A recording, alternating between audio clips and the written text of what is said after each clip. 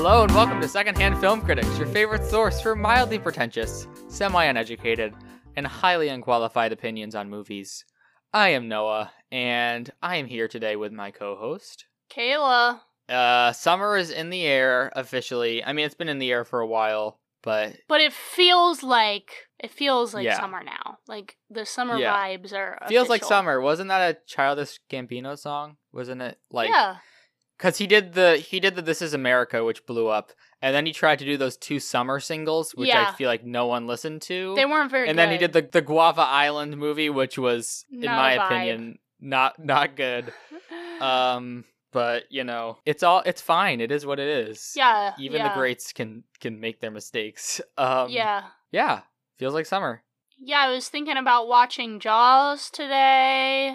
Wow. You know? I actually just bought the book for Jaws. Because I was Oh. like, this seems like a fun book to read in the summer. Yeah. You're at the beach right now, I am. soaking the sun while reading Jaws. Well, I read Virgin Suicides. I finished that in like a few days because it's very short. And it's like, I like reading high school books during summer because like books that like people read in high school because they're just deep enough where like I can get some deeper enjoyment from them, but they're not deep enough that I really have to focus. Yeah, I get that. Especially like at the beach or pool when there's a million things going on. So I know. I'm going to the beach in a couple weeks over the 4th of July, and I am Wow. extremely excited for it. Very exciting. What are you doing right now? What are your activities? Nothing exciting. No, that's a lie. I coach high school soccer, and we're about to go into states, just won our regionals, so that's taking Not up a sponsor. most of my focus. And then I am working on a short film set this week, which Wow. is kind of crazy because I haven't worked on a film set since college. Wow. It's been a long time, almost 5 Back years. to your roots. Yeah, I'm doing of like the film. behind the scenes stuff though, so That's it's good, a though. little different. A little chill. Yeah. Not so like hands-on with the filming, which can be Mhm. a bit stressful, Mhm. you know. Cool. Well, today we are talking about another new movie, a little different than the last two because the last two were theater releases, but this is a Disney Plus release. And a very good summer vibe. Like, this is the movie of the summer. I'll say that Wow. now. I think it is the movie of the summer. We're calling it at the moment. I mean, thinking ahead, like I can't think of another movie that will be have this much of like a wide spread reach or like a wide appeal. Mhm. Because like even something like Suicide Squad is more geared for teenagers and adults. Black Widow, I think no one is really excited for. I think people are just like, yeah, okay. Yeah, this is like, it really makes me sad that this isn't in the theater. Because this came out yesterday, the 18th, and that was the release date. This is Luca. Did we say that, by the way? Did we say the name? I don't think we did. Okay, It's in the it's title of the episode, though, Yeah. so... Yeah, it was slated for release in theaters on June 18th. And then they were like, COVID, so we have to move it to Disney Plus. But they put Cruella in theaters, so COVID was not... I feel like, I don't know. I don't think they trusted in the movie, really. Yeah, and this was probably the most frustrating change for me, because I'm like, if you're willingly putting other movies in the theater, you can't really blame it on COVID, and then you're also not putting a price point on it on Disney Plus. Not that I'm Yeah. complaining about that, but it just seems kind of weird to me, considering some of their other movies had price points on it. Even like Raya and the Last Dragon, which was also animated, and probably like had less of a pull because it doesn't have the Pixar brand behind it, was $30. And in theaters. That one was in theaters. Yeah. Where theaters were open. Mm-hmm. So it just It's doesn't really make sense disappointing. at all. Yeah. I really hope it doesn't become a trend. I would have loved to see this in a theater. Yeah, even the fact that you don't have the option is just weird. Yeah, because the animation is just, like, very, very good and bright and Mhm. colorful and full of light. And I'm like, wow, that would be awesome to And the see score on a the massive theater? screen. Oh, gosh, the score is so good.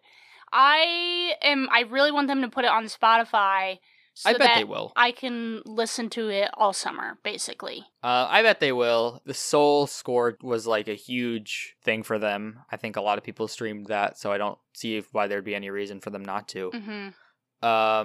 Yeah, but so this is, again, Luca. I don't know exactly how to pronounce the director's name.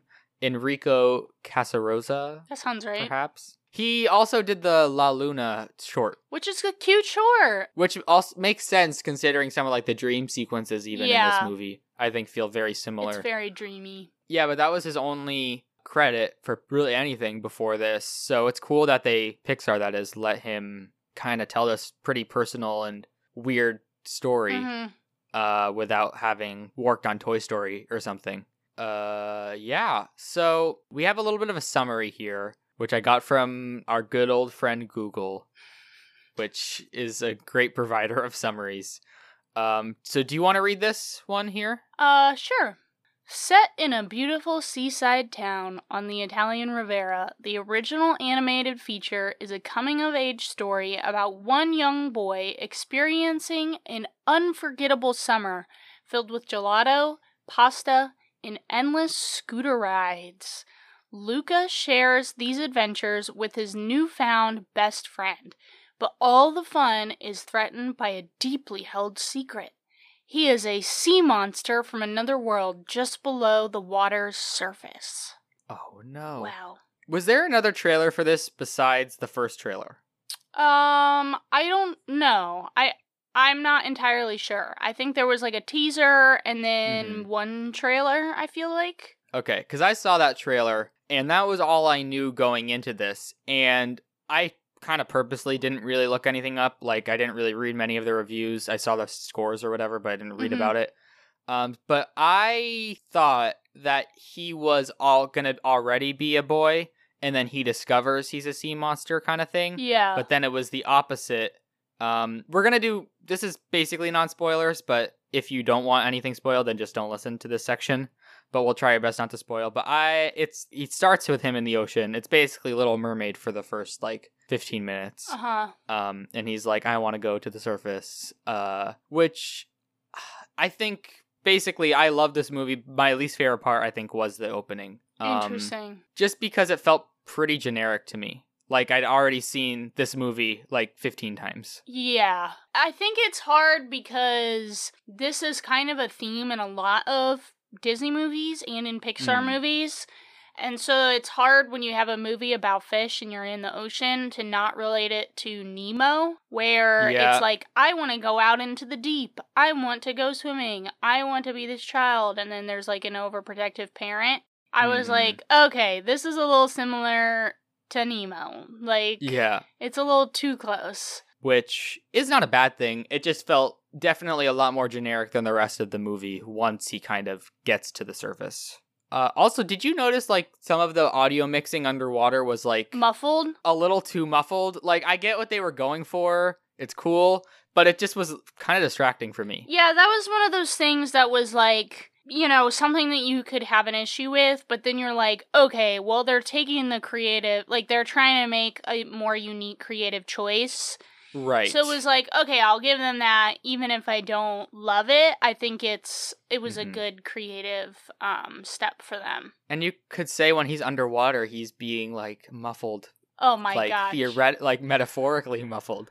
It also helps that there's not much underwater. So if it was all underwater and the audio was like that, yeah, it would be a little frustrating. But yeah. I loved the little fish that he was taking care of, the sheep fish. Yeah. I love that metaphor of the little shepherd who, does something big, but he's just a shepherd. It's very cute. Yeah, I think they did a good job, at least with the world building. Like I said, I think the story felt generic, but it looked pretty. I liked kind of the character designs of the family. I thought the whole design of the sea monsters was pretty creative.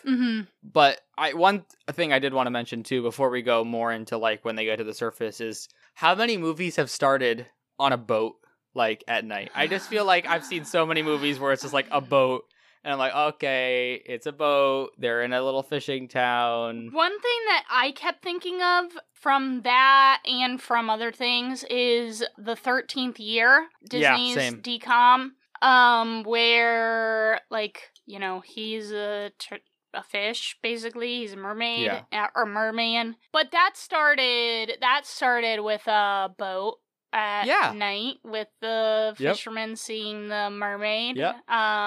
So that was kind of good double feature. It's so true. And like in TV shows, like if you watch like crime shows or, you know, whatever, I feel like there's always an episode where someone gets killed by like a fisherman or something on a boat, and then they get chucked into the water and it gets blamed on a shark. And there's always that scene. Yeah. So yeah. The boat scenes. But basically he meets Alberto, which is like his the other kid, the main friend, who lives on the surface, and he goes to the surface, and then the main story kind of picks up there when his parents don't want him to go there, so he runs away to the village. Mm-hmm. And from that point is really where I started to like it, even just when he first went to the surface, because I really liked the friendship they developed in the treehouse, which kind of gave their friendship time to develop before they moved into the town with all the people. Mm-hmm. So you kind of established their main connection, and kind of almost felt what Alberto was feeling as the movie went on, where he was kind of felt like he was losing that connection. Mm-hmm. And we felt that a little bit too, because we already kind of felt that connection with just the two of them alone, which I thought was pretty well done. I liked that a lot. Yeah, what did you think of the Sacha Baron Cohen cameo? Who was that? He played the uncle, Ugo or whatever. I didn't know it was him. I mean, I thought it was fine, I guess. It wasn't like that exciting.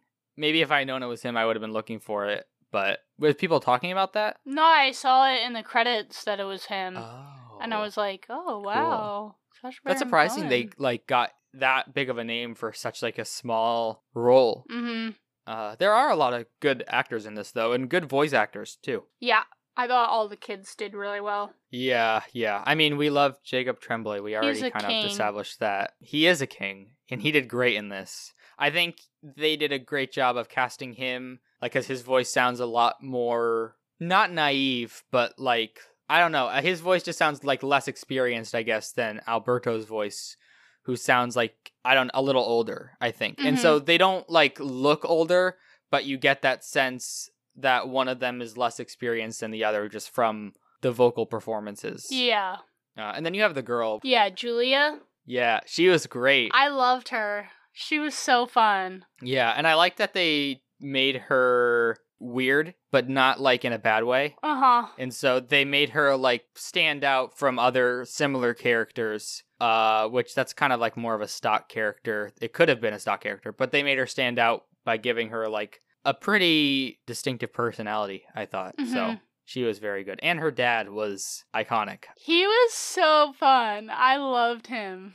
Yeah. He could have definitely been like almost like a ripoff of the Cloudy with a Chance of Meatballs dad, because that's what I first thought of. But I think they just made him more distinct because they gave him a lot more like of a light personality than just being like stone-faced the whole time.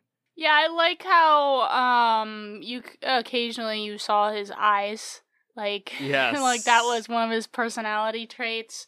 And then I also appreciated that like he didn't have one of his arms, and they were like, I mean, you kind of assume that it was like a fish attack or like a shark attack, and then he was like, oh, I was born this way, and I was like, oh, I love it. Yeah, and then he's holding like this up big the macho sign guy for the daughter with like it tied to the. He was the best. He was awesome. And what about the other parents? What did you think of them? I thought they were fine. I thought it was funny that because I feel like there's always this stereotype I see on Twitter of like what the Disney dads and moms look like the Disney dad with the mustache and the mom with the dump truck ass. Like that's just what they do, and I feel like they just went with that in this. Yeah, you know. They leaned into it. No, I thought they were fun characters.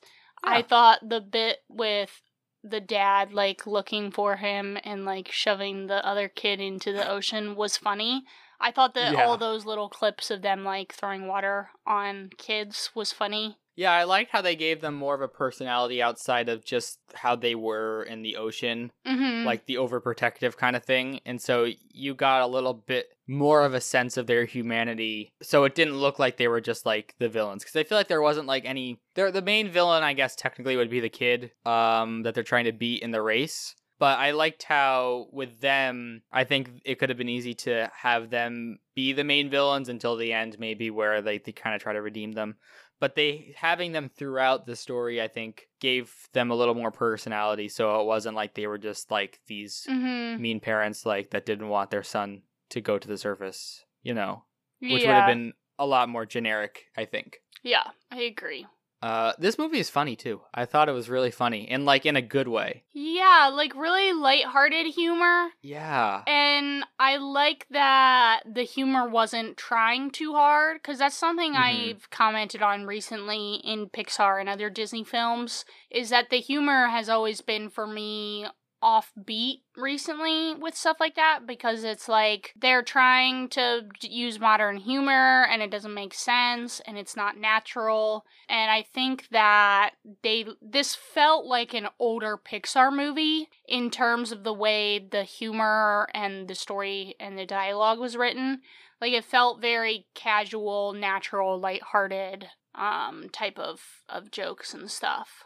Yeah, like, not as much more where we were comparing it to Nemo in the beginning, because the story's like it. I don't think the story is like it as it goes on.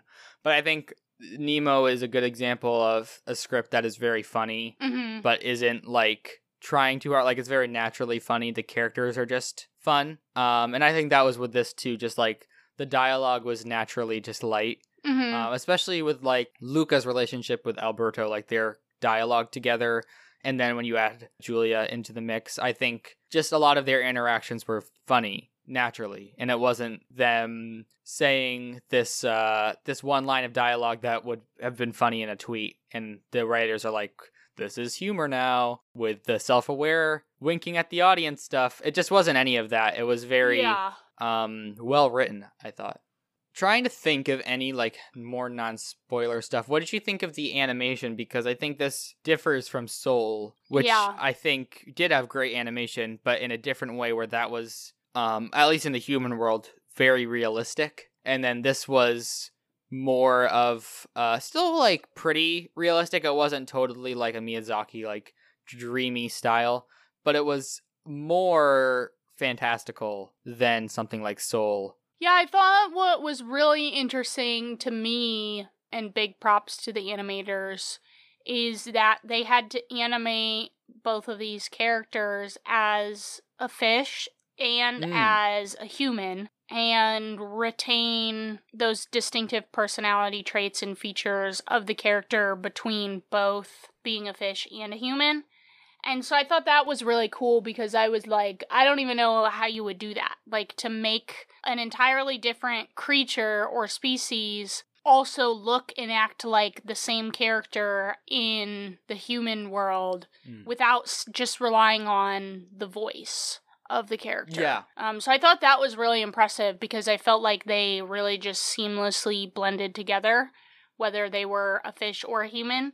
Which was kind of cool, because they did a couple scenes where they're swimming, you know, and they're jumping up over the water. And so they really are transforming back and forth between both characters. So I thought that was cool. Yeah, like I said, I think the design of the creatures was really good. And I think that's a good point, especially when they had the bits where the water was getting dumped on them. And so they, like, part of them was already transformed. And so that even further showed how, even though it was different creatures, like, they looked the same feature-wise. So it really kind of seamlessly flowed. I really liked just how colorful it was. We already said that. But also just how, in a good way, cartoonish it looked. Yeah. Because I think that really helped immerse you in the world, especially because this is like a 1960s Italian Italy setting. And so I don't think it has to be perfectly realistic, because we're already kind of being transported back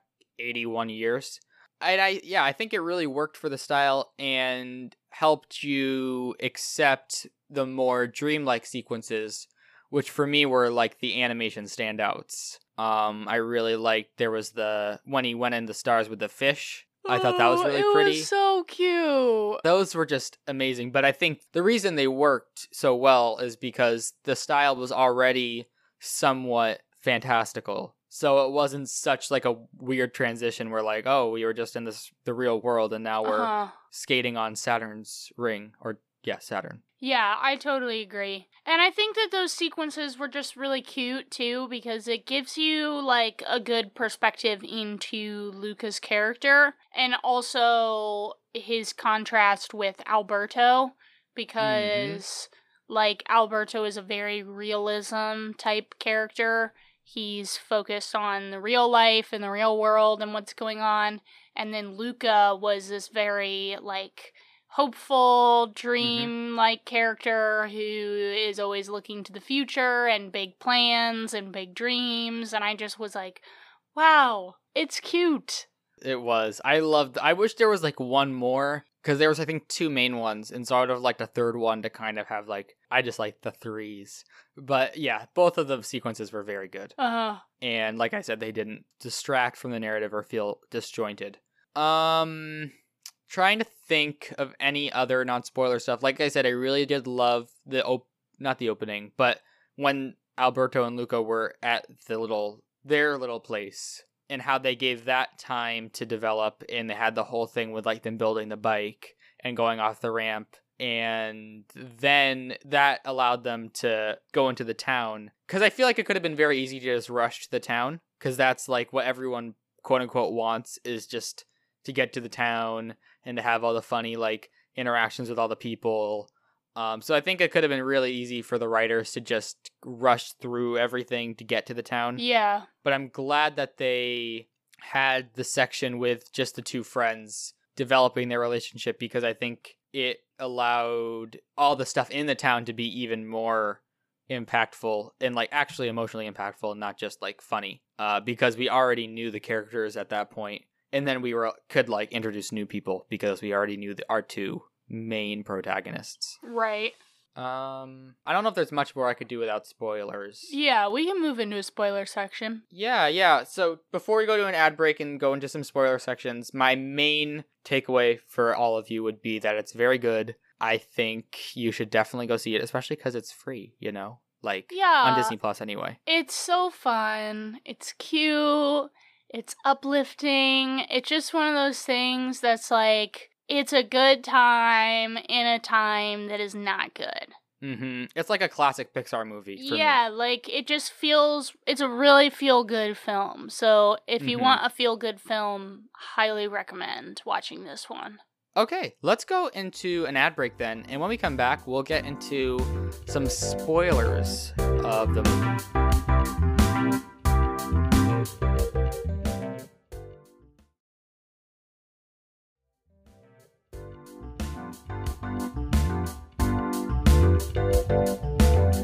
And we're back.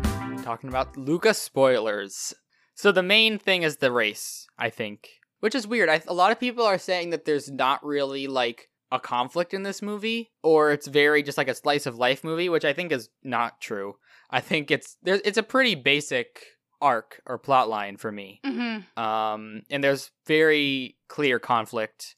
The hero stumbles, and then he gets back up, and then he goes on his way. Yeah, I think one thing that's interesting to me about that comment specifically is that this is a very basic kids movie structure, where the conflict is not some big crazy thing. And I think a lot of the people who have been saying that are people that expect something really magnificent from Pixar, and they watch it and they're like, oh, well, this isn't like some massive deep moment. And it's like, yeah, but it doesn't have to be. And even like though adults do watch Pixar films, at the end of the day it's geared towards young people. And I think that the conflict was fine. I think that it was big enough that it had an effect on the film in a good way, but it wasn't like this like super dramatic. Like, it was just a very simple, oh, we're gonna compete in this race, and we have to beat this guy who's, like, annoying and mean and prideful. Like, it just felt, I thought it was fine. Yeah, like, and it's all about the scope of the movie. So this movie is very, like, has a very small scope, and so the conflict feels big in relation to the small scope. I mean, the main thrust is that they want to buy this Vespa so they can travel the world. And it's like, the world is kind of like not a defined place because they don't really know what the world is. And so for them, the world is just this little town or what is within reach of this little town. And so I think for them, the conflict feels very big. And so I think that to the audience, then it feels big, at least for me. Because like in something like Soul, that's obviously like as basically as big as you could get. So I think like in relation to that, maybe if you put the two conflict side by side, technically this one is very small scale, but I think it feels as big as it needs to be because the scope of the movie is so narrow. Yeah, and I loved the Vespa thing because that's just such a kid thing. Like, yes, seeing something that is very cool and you want it and you think it's awesome and you hyperfixate on getting this specific thing. I think that happens a lot in like classic kid stories where they're like, oh, I want this bike, and I'm working all summer to get this bike, or I want Christmas Story too. Yeah, the BB gun. I think that I think it's cute, and I like how they didn't crush their dreams. Where like they realized, like in this big climactic moment, oh, we can't travel the world on our Vespa because it's not possible to go across an ocean or whatever on it. Like I liked how we didn't get like the dash of reality kind of moment. I liked how it kept it very childlike wonder. Yeah, and that even is shown through them. The contrast of this other character who is like, oh, I have the most beautiful Vespa. I have won this race. I'm the best. And the kids see this like beat up, trashy little Vespa that probably doesn't work, and they're like, oh my god, it's the best thing in the world, I need it, it's amazing, we can travel the world together on this, like, dinky, broken down Vespa, and it's like, it's so cute. It's so cute!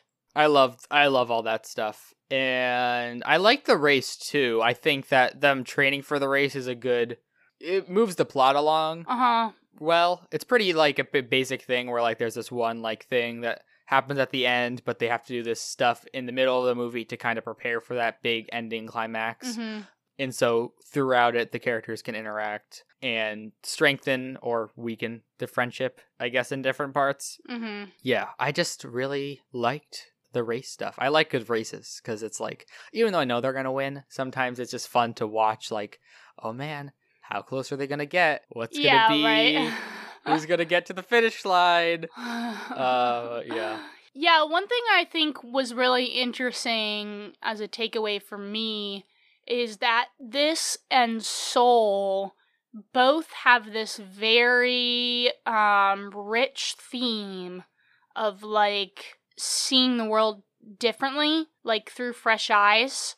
Soul does that a lot when 22 is coming and sees the simple things and is like, oh, this is, amazing. I love Earth. I love the world. And these kids, they eat the pasta, and that's like their new favorite thing is eating this pasta and kicking a soccer ball. Wasn't it weird that they were eating fish? Yeah. Was that a little weird? It just was a little weird for me. I was like, interesting. Yeah.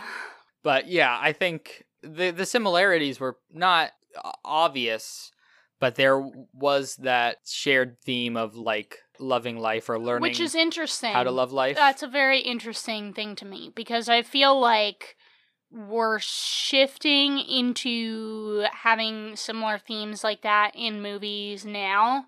Of like, oh, life is really hard and the world is maybe not the greatest place right now. And trying to see life through a more simplistic mindset of wonder and seeing joy in the little things. And it's funny because for me, that was an issue. If you've listened to the Soul episode, that was kind of a thematic issue that I had in the way that they presented that in Soul. But I feel like it worked really well in this movie more for me than it worked in Soul. Yeah, I think in Soul, a lot of the issue was the push and pull between, like, should we make this for adults or for kids? And I think that stopped the themes from being not obvious, but from being something that you could take away from it because it all felt very convoluted. But I think in this, because it's a lot more, not like for kids, but it's a lot less deep, I guess, or trying to be deep. I think the themes can shine through a lot more because it's just a simple story. And so they're not trying to like come up with this complicated way to get the theme across where they have to create this whole other universe and sense of reality, which in this it's just like, oh, it's just two kids and they're friends and they're learning how to play soccer and they're laughing and it's fun because they like playing soccer now. I think Sound of Metal was another example of that, like you were saying, with like learning to love the smaller things in life and like appreciate them. But I think like for me, if you follow my Letterboxd, for that I said that was like a better version of Soul's message because in that movie it's obviously for adults. And so they can convey those themes in a deep way without like trying to be like get the kids along as well. So I think that's a good lesson is that you have to convey themes in the movie you're making. So you can't try to make a kids movie but convey adult themes in an adult way. You have to convey the themes in a way that like a kid could also understand, because I think a kid could understand that. Just like, oh, they were sad but now they're happy because they found something they love to do, you know? Right.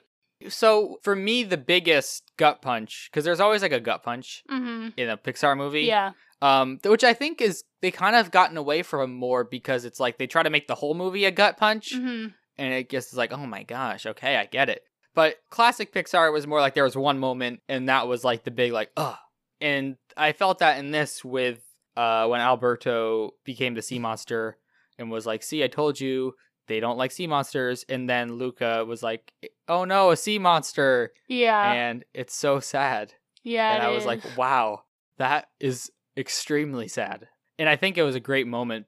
I think like it's hard in a kids movie because it's like you don't want to dwell on that too much, that idea of like self-denial. And so they walk it back pretty quick where like the next scene she discovers that he's a sea monster and then he goes apologizes in like 5 minutes. And so it doesn't last too long, but even the fact that they did that was a really good way of like deepening the stakes or like the emotional weight. And also then towards the end, then it kind of deepens their bond because they've kind of been through something a little more serious like that. Yeah, and that's something that is also like, I feel like a very realistic children's conflict. You know, you see a lot in like middle school or early high school where someone is doing something different than you and then you're like, oh, haha, you're such a loser with like the bullies or whatever.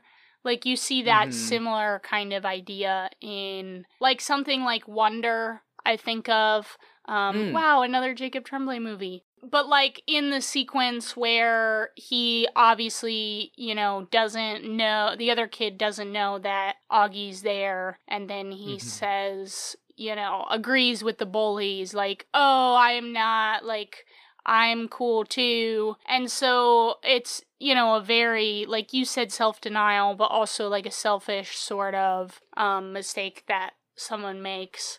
And I think that's very common for kids because they're just trying to find themselves and find their place in the world and with other people. And obviously it's a wrong thing to do. But it's interesting that was kind of their like conflict in the middle or their midpoint. Yeah, it's like I don't know what stage of the hero's journey it would be, but it'd be one of the stages. From that point, then he's doing the race alone, which I don't know if I really expected that. I kind of expected more Alberto to go back and them to do it. So I thought it was interesting that they had him do the race alone, and then they had the moment where it starts raining, which you see the thunderclouds. You're like, oh no, not the rain. I know, I love that. Yeah, because you're like so into it. You're like, no, it can't start raining. He's gonna win. Well, and I love the parents in this sequence. All the parents in this like short little section. Like, Julia's dad, where Alberto doesn't come back, and they're like, oh, he left, and he's like, well, I'm gonna go looking for him, just in case sad. he does want to be found. And I was like, oh my god, please, it's so special. He loves I love, him. too, the other Luca's parents in this sequence, because they're, like, just trying to get him, and then he, like, drives past them on the bike really fast, and they're like, oh, he's so fast. And it's like, I love the balance of them being like, the parent is being responsible and mad and trying to protect their kid, but also being like, oh, I'm so proud. I love him. I think he's awesome. Yeah. And it's like, wow, that is so sweet and nice. And then you have the heartwarming moment of Alberto with the umbrella running up the thing, and then he falls. Oh, man. It's just, the whole ending is so well done for me. I think they really handled it well, because that's the whole, I mean, going in, you know that eventually everyone's going to find out they're sea monsters. Yeah. And so you're kind of wondering how they're going to do that. That's kind of like the question, like, how are the directors going to, because it's such a big moment, so how are they going to basically execute that? And I think it was executed very well here. Like, it wasn't an accident for Luca. It was like his choice to do that. And I think that was very important, because that was like his whole arc, was like accepting that part of himself, I think. I mean, he has a lot of different things. But yeah, I really loved the ending. And then you have the old ladies that were like the little reveal, and they take off their, it's like, wow, they were sea monsters too. Yeah, I think that's so funny. Yeah, and then the parents reveal themselves. And I love that the dad too was the first person to like kind of be like, oh, I know who they are and they won. And it's like, oh, he was the greatest, because you know, they present him as this bigger macho character who maybe is a little more gruff. He goes out on the sea. He comes across as being, you know, they're threatened by him because of him being a fisherman and stuff.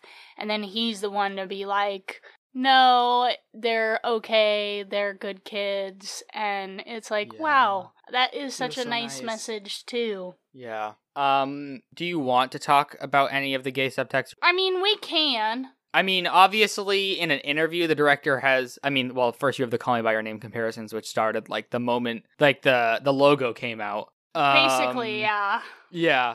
And so, obviously, he's going to say it's all about platonic friendships. That's like, part of his quote. And I think for this, because we've talked a bit, like, in Raya, about the queer baiting stuff, and how sometimes that feels like it takes away from the story almost, because it seems so obvious, but then they just don't do it. For a movie like this, I think it works in both ways, especially because they're young kids. And so I think it can work as a story about friendship, but there's also like, you can draw subtext as like an allegorical metaphor for being gay. Yeah, I think it's interesting because that is where I see it more, is more in Luca's self-identity journey. Because something that I always kind of have a problem with in movies like this is making kids want to be in relationships anyway, which seems like the director had the same kind of thought process. Is I think there's something to be said about relating, or maybe a young, you know, queer kid who is trying to figure out their identity can watch this and see that subtext of Luca's journey of being like, it's okay to be who I am. And I think that is a good way to look at it, opposed to being like, I've even seen TikToks of like the scene where Alberto is like, my friend smells amazing, and people in the TikTok are like, oh, it's clearly gay. And it's like, No, sure, yeah, I think it doesn't work but- as well for that. Just because it's like, it feels weird to ship kids' characters together. Yeah, in and my that's opinion. something that I've always felt weird about, even in, I know this has been compared a lot to Studio Ghibli films, but I've felt weird about in Studio Ghibli films, like, for example, in Spirited Away, where people essentially are like, oh, this relationship between her and the boy. And I'm like, I don't know. I just want to see kids as friends, especially when they're like young. And I think that they do a really good job, or the director did a really good job of building these friendship relationships. And that's not to say that maybe they couldn't have feelings for each other, but I think it's not the main theme of the movie, I guess. Yeah, because I think you could read them both as struggling with their identity, but it's not like struggling with their identity in relation to each other. Yeah, I feel like this is something we talked about with the 13th year in that episode, was the same parallels of the kid being different because he's a mermaid and not wanting people to find out, but then essentially, like, in the end is like, oh, I do want to be this, like, merman. And that same kind of parallel of really paralleling a coming out story for a kid or for someone else, you know? Yeah, because I think anyone could identify with this, really, in that sense. But I think it's weird to compare it to Call Me By Your Name. I think at first, like, I think that review title was funny, like Calamari by Your Name. I think that is something to laugh about and, like, see it and be like, oh, haha, chuckle, chuckle. But it's like, this isn't anything like Call Me By Your Name, except that it's set in an Italian city and has two boys. Like, it just is, like, weird to me to relate this children's movie to a movie that deals with pedophilia and adult themes. And yeah, and I think even, like, because obviously it's being, like we said, like the slice of life movie, which I don't think is true. But I think Call Me By Your Name is just in that way, because there's not really much of, like, a narrative structure to that film. It's very, like, loose in that way. And I think maybe you could, if you just watched the trailer, you could think that maybe that was the direction they were going. Like, it was just these two friends kind of hanging out in Italy in the summer. But when you see the movie, it's a very clear narrative structure. Yeah. And so I think that it doesn't even work in that narrative way. The only comparisons would be it's in the summer in Italy, because even, like, the boys are the same age. So what an idea. Yeah. Yeah. So I don't really understand the comparisons past the setting. What do you think about the ending? So you have I mean, I thought it was gonna end actually when they kind of are on the Vespa. Well, they are. I thought there was gonna be like the coda where they're on the Vespa and then they kind of go to the house and they're all friends and stuff. I thought that would be the ending, but I was not expecting the ending where Alberto basically sells the bike so he can go to school and then he's like riding off on the Narnia train. I wasn't expecting that ending, but I really liked the way it ended. I thought it was like with him hanging out of the train with the rain, and then you had him shouting. Oh, I cried a lot. I cried more in this than I did in Soul. Yeah, I thought it was really special. I also really like the theme of, I mean, obviously they're children, but the theme of one of them being like, school is my dream and learning is my dream and I want to go to school, and then the other kid being like, maybe school isn't for me, but I'm good at this other thing, and that is like what I want to do, and, you know, he wants me to help him and asked me to help, and I was like, I like that because it shows the difference between two characters who have very different personalities and trajectories. And I think they really showcase that well in this ending of like, oh, one is meant to go and do something different and one is meant to stay and do this thing, and how you can find fulfillment in both of those different pathways. But yeah, I liked when he was hanging out of the train. I thought that was a good ending because it showed that he felt free, and that was his whole thing, was being free to be himself, you know, his parents letting him do what he desired, and then him finding this hunger for learning. And I was like, wow, that is just really special. It was a very special ending. And so like the main thing is like you have both of them where they think that they think that their main desire is to get the Vespa and then see the world, I guess. But I think it's interesting that in the end, that was neither of their desire, really. Yeah. Obviously they're still kids. It's only over the course of a summer.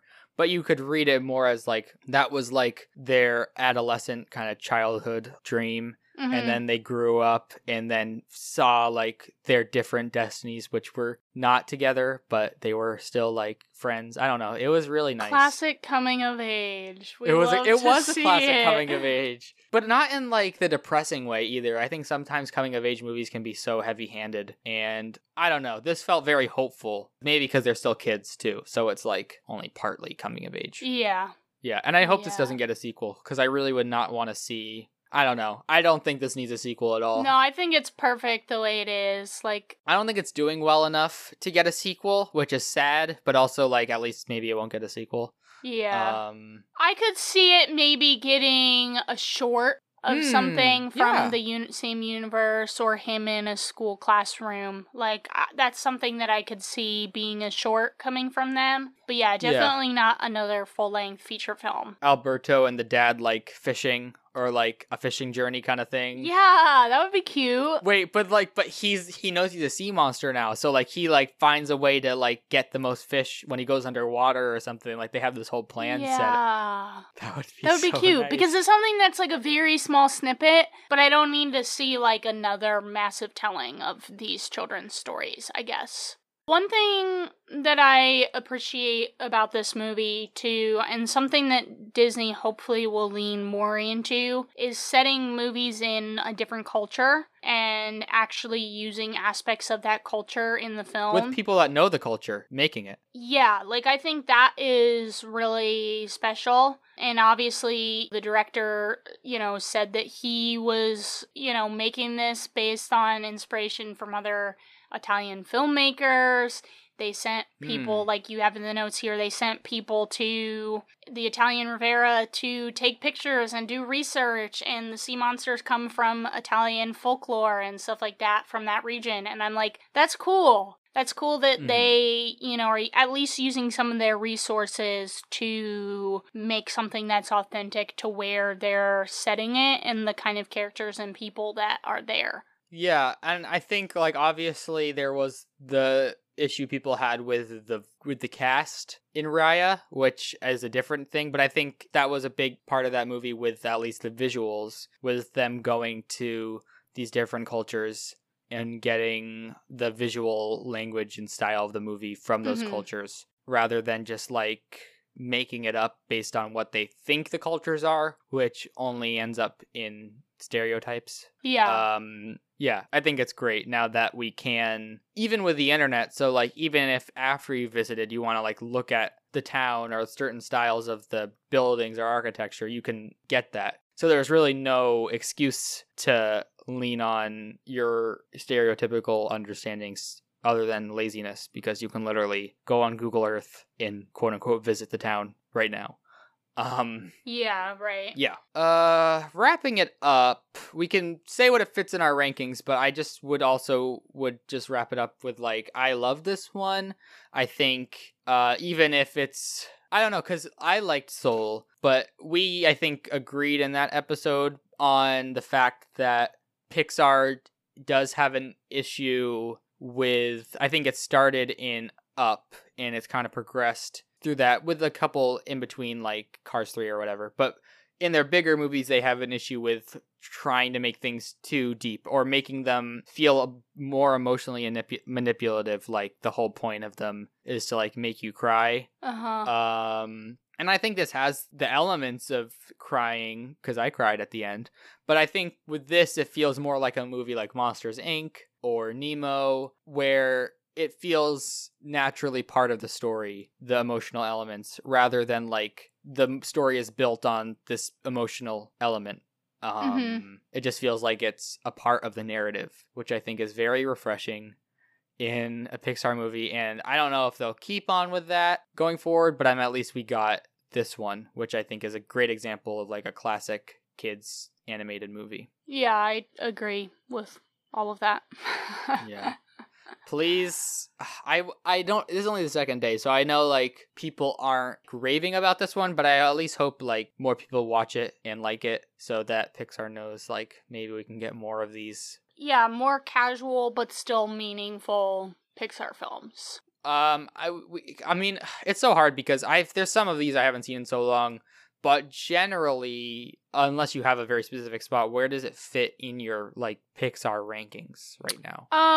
So right now I have it at number 8. So I have it right below Toy Story 3 and right above Finding Nemo. But really, I went back and forth, like I do with kind of 8 through 12 anyway, of, like, I haven't seen Finding Nemo in a while. I haven't seen Ratatouille in a while, and those are right about the same for me, I would feel like. It's also hard to say on just a simple first watch. If I watched it again, I might like it more or like it less. I don't know. But right now, it's right about the same as Finding Nemo, Ratatouille, Toy Story 3, kind of.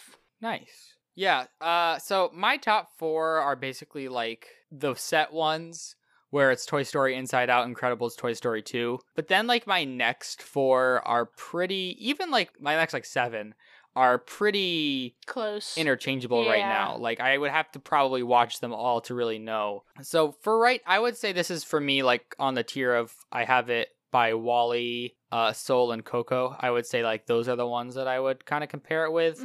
But I would really want to see Monsters, Inc. and Ratatouille again, and maybe even Nemo, because I think those ones are also in that top second tier, I guess you would say. But it's very firmly in that second tier for me. Yeah, it's in the second tier for me as well. I think this is a really good movie, and I was hoping I was going to like it, but I didn't think I was going to like it as much as I did. So, very pleasantly surprised.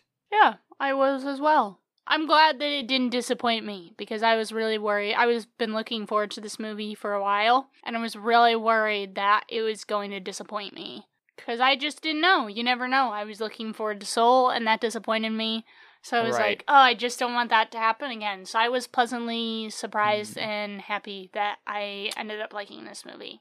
So this is the last Pixar film of the year. Next year, we're getting apparently 2. The panda one, the red panda one? Yeah, the turning red panda one, which we'll see. Could be good, no idea. And then June 17th, so almost exactly a year from now, we're getting Lightyear.